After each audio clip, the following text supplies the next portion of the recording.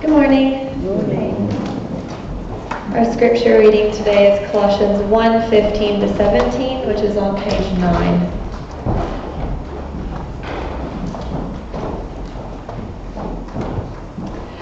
The Son is the image of the invisible God, the firstborn over all creation. For in him all things were created, things in heaven and on earth, visible and invisible, whether thrones or powers or rulers or authorities. All things have been created through him and for him. He is before all things, and in him all things hold together. This is the word of the Lord. Thanks be to God.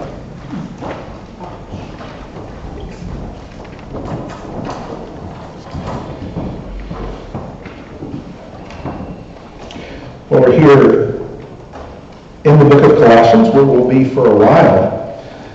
And if you notice that above your notes there, it says this series is called Community in Christ, how Colossians actually informs our life together, and what it looks like for us to be within the gospel. And what takes place at this moment in this letter to the churches, those gathered bodies, is they begin to have a conversation. Paul has been leading them to a place. He's been telling them what his prayer is. And it's just almost as if he says, and just to be clear, I want you to know the Jesus that we're talking about. So just to be clear, I want you to know who Christ is and who I am actually speaking about. Because within that church, within those gatherings of people, there were those who were telling them of another Jesus. There were those who were saying, yeah, Jesus is good, but there's other things that we should be paying attention to as well. Yes, Jesus is good and great and maybe even a good man, but are you worshiping angels? We'll get to that later on in the book. Are you worshiping other things that are just as powerful, or maybe even more so? And here, Paul says, I just want to be clear who I'm talking about.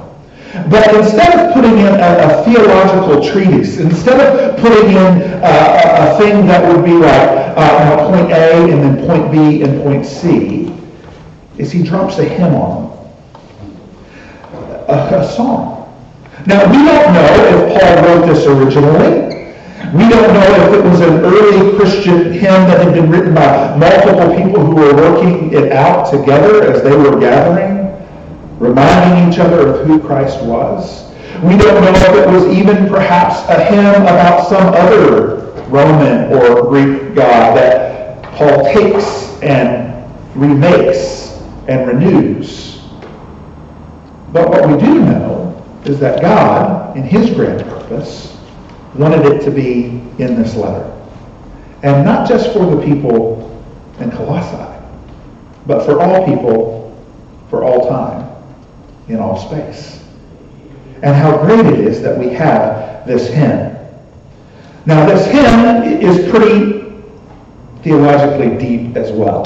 So even though it doesn't put this sort of theological sort of treatise out there, when we get into the nature of the hymn, we begin to say, oh, this is huge. Now you notice we're only actually taking a little bit of the hymn today, and then next week we're going to take a little bit more of the hymn, and then we'll have a break, because I will be at Naperville, and there will be somebody else here preaching for the Westminster Presbyterian Church pastor pulpit swap. And then when we come back, we're going to spend one more day on this particular hymn and how it really helps us have a way of engaging with Scripture and with the world that we live in today. So today we're just looking at the first couple of verses, but just so you know the context, can I read the whole thing to you? It says, the Son is the image of the invisible God, the firstborn over all creation. For in him all things were created, things in heaven and on earth, visible and invisible, whether thrones or powers or rulers or authorities. All things have been created through him and for him. He is before all things, and in him all things hold together. And he is the head of the body, the church. He is the beginning and the firstborn from among the dead, so that in everything he might have supremacy. For God was pleased to have all of his fullness dwell in him, and through him to reconcile to himself all things, whether things on earth or things in heaven, by making peace through his blood shed on the cross. Amen. Amen. Michael Bird, who's a academic from Sydney, he actually is now living in the States for a little bit, in his commentary about this particular passage, he says this rich tapestry of highly poetic and poignant Christology, or Christ imagery, is set forth in order to persuade the Colossians of the sufficiency and the supremacy of the Messiah over all of creation and make him the exclusive agent of salvation. He says this, the issue is far more than just, is Jesus God, or is he only quasi-divine? More appropriately, it asks the place Jesus occupies in the cosmological order in relation to God. This poem is deployed here to aid in creating a universe that is defined chiefly by Christ. All this, he says, in a short piece of primitive Christian hymnody.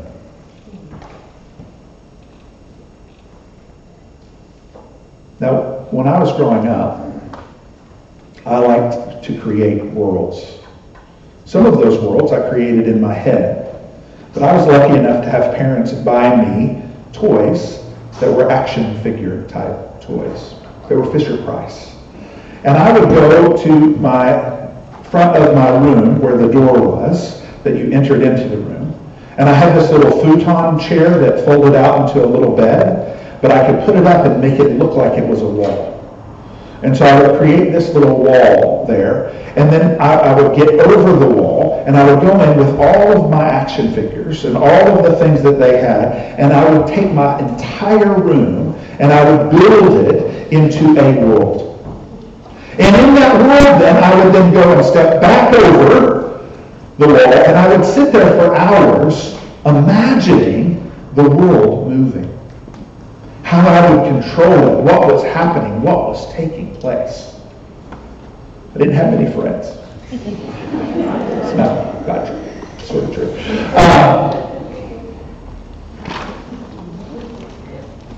In this passage, we see Jesus being called the Creator. Now, all those little toys, they rely on me for their movement, their placement, where they would be. And Paul goes even further and says, not only is he the Creator, he is also the Sustainer. He is the one that, in fact, keeps things going. Look at that passage again. The Son is the image of the invisible God, the firstborn of all creation. So first let's deal with that idea of image of God. Indeed, God in Christ shows himself completely. God to them is far off and not understood. He is invisible. We don't encounter God in that way. However, he says, Jesus is the one who makes him completely visible. That in beholding Jesus, we see all of who God is. Jesus is the same likeness of God, the same form of God. He is also the beginning of all humanity because he is the Creator. And he is the one who reveals God to us as humans.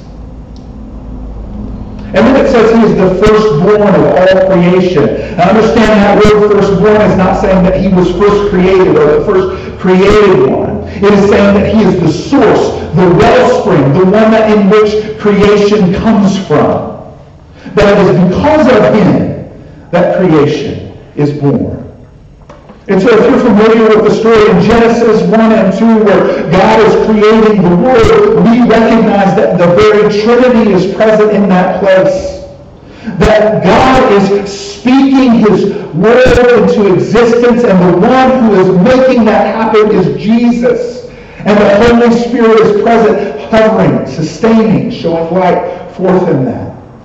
And then when he comes to creating humanity, he says this, let us make them in our image. God revealing himself as 3 in 1, but recognizing in that moment that Jesus is the one, the agent of that creation. In your worship booklets, I've put extra readings in there. One of them is John 1 through 14. Just listen to this hymn that John puts here. In the beginning was the Word, and the Word was with God, and the Word was God. He was with God in the beginning, and through Him all things were made. Without Him nothing was made that has been made. In Him is life, and that life was the light of all mankind. Skip down to verse 14, and it says, the Word became flesh and made His dwelling among us, and we have seen His glory, the glory of the one and only Son, who came from the Father, full of grace and truth. It's in this moment that we begin to recognize that Jesus, being the Word of God made flesh, is the one who is creator and sustainer of the universe around us. That in fact, because of Jesus and the way that He's created the world and the way that He holds it together, we move away from chaos that was existent before the world began into cosmos, ordered and defined. Made why? Well, it tells us there, doesn't it? That He is the firstborn of all creation. What? For Him all things were created. For who? For Jesus. All things were created. Not only is Jesus the creator and the sustainer, He is also the recipient. The one who holds on to it and treats it as a beautiful gift that it is. As the Father said, let's make them in our image. As He spoke night and day and land and animals, He was doing it knowing that Jesus, the incarnate Word, would be present. And because of that, He would bring salvation. And so He longs for us to know that He holds it all together. And so what does that mean to us? T.S. Eliot put it this way in a poem called Burnt Notions. He calls Jesus, sort of alluding to Jesus here. Later we know T.S. Eliot becomes a believer. The still point of a turning world. Abraham Kuyper says this and puts it this way. No single piece of our mental world is to be hermetically sealed off from the rest. And there is not a square inch in the whole domain of our human existence over which Christ, who is sovereign over all, does not cry, mine. That is the sustainer and creator of the world. It was made for Him, and so He holds it together. He brought it forth, but it is also His, so He is able to say, mine. Now, as we navigate the world today, as we walk in this place, as we see things stumble and fall, as we see brokenness enter in, as we begin to recognize the effect of sin and the fall going over and over and over again, it is lovely for us to know that the Creator and Sustainer and the one that this world was made for is ever working, is ever present, is ever moving in order to bring creation to what it is supposed to be.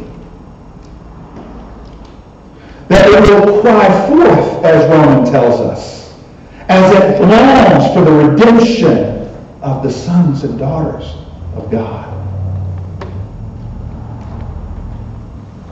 And so when we begin to interact with the world today, we can go into it knowing that when brokenness happens, God is still in control.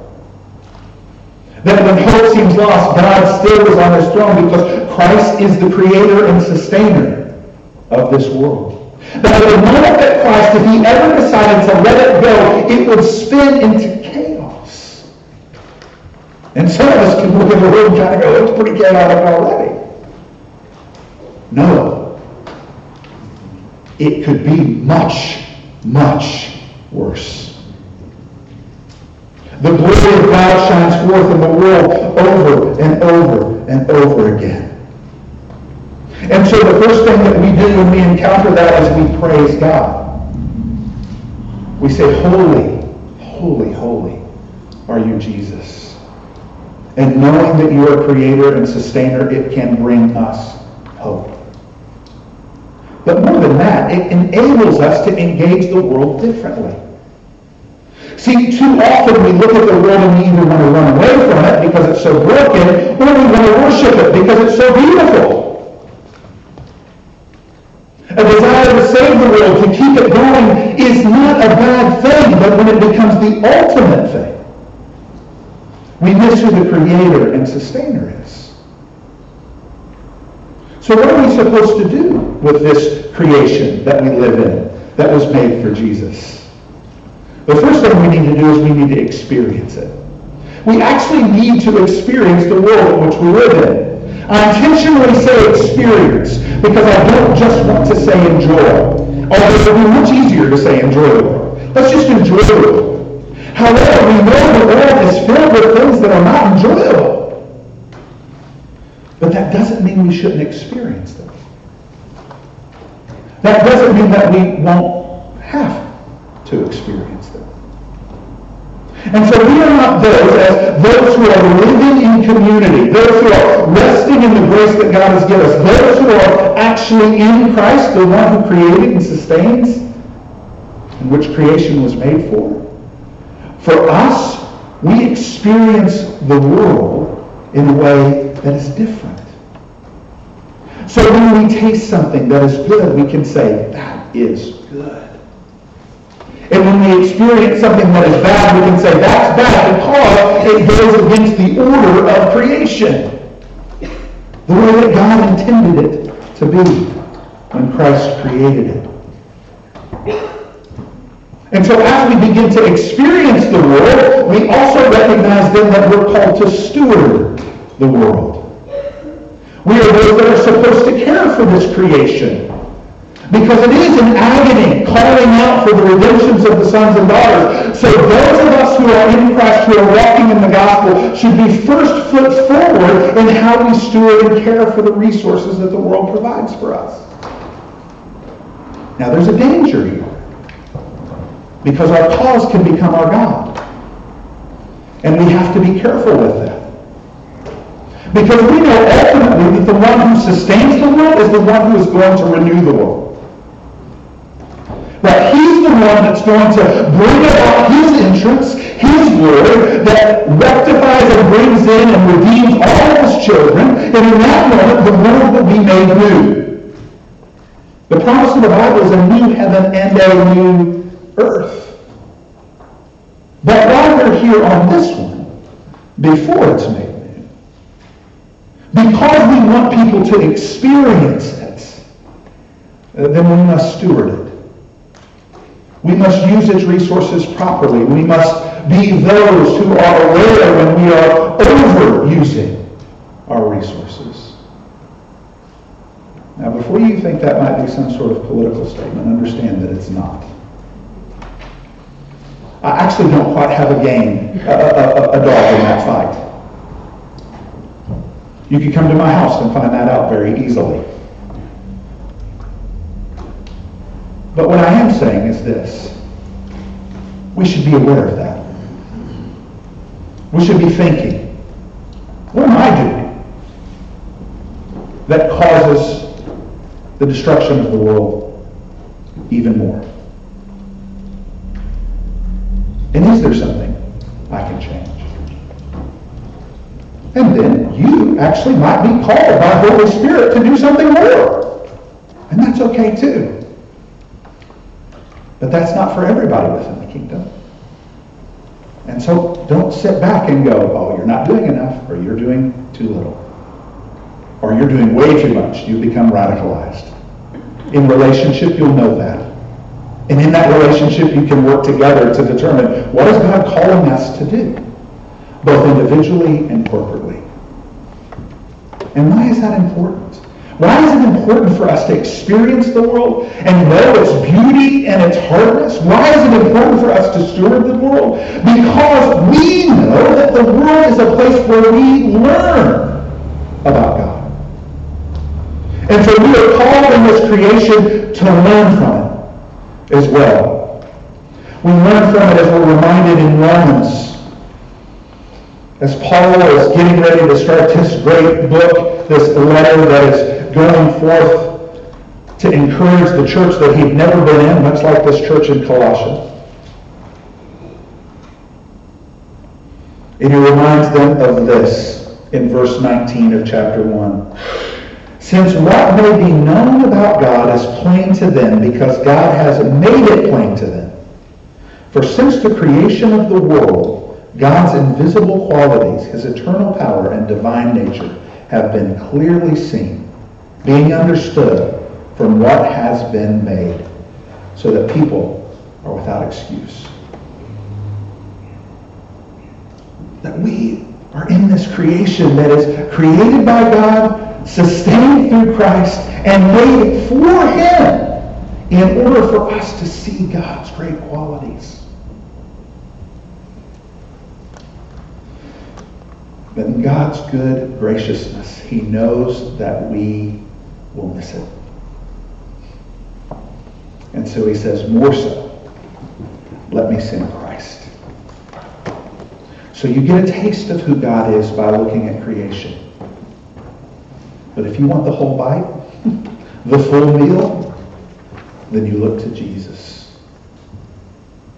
That's why it's important for you to be gathered together with those who follow Jesus. That's why it's important for you to be in the Word, because it is the Word that reveals to us who Jesus is. It's why it's important for us to even take this in and hide it in our hearts, so that we are reminded that creation only gets me so far. And I want to see Jesus.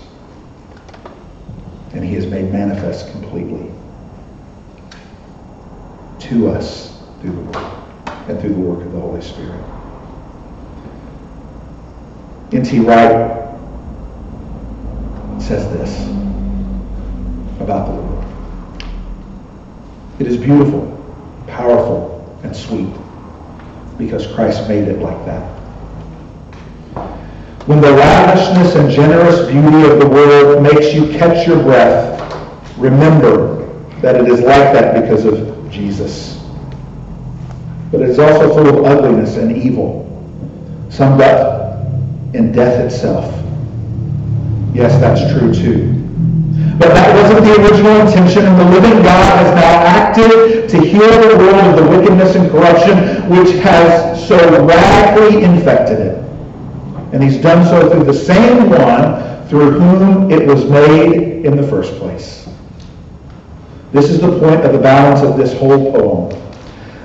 The Jesus through whom the world was made in the first place is the same Jesus whom the world has now been redeemed. He is the firstborn of all creation and the firstborn from the dead. Next week we'll dig even deeper into that. Let me pray for us. God, let us hear your words and know that they are yours. If they're not your words, let them burn up and go away. And when they are your words, let them lead us to deeper knowledge of your love for us, so that we can do the things you have created for us to do before the beginning of creation. It is in your goodness, Christ, we pray these things. Amen. Let's stand up and sing.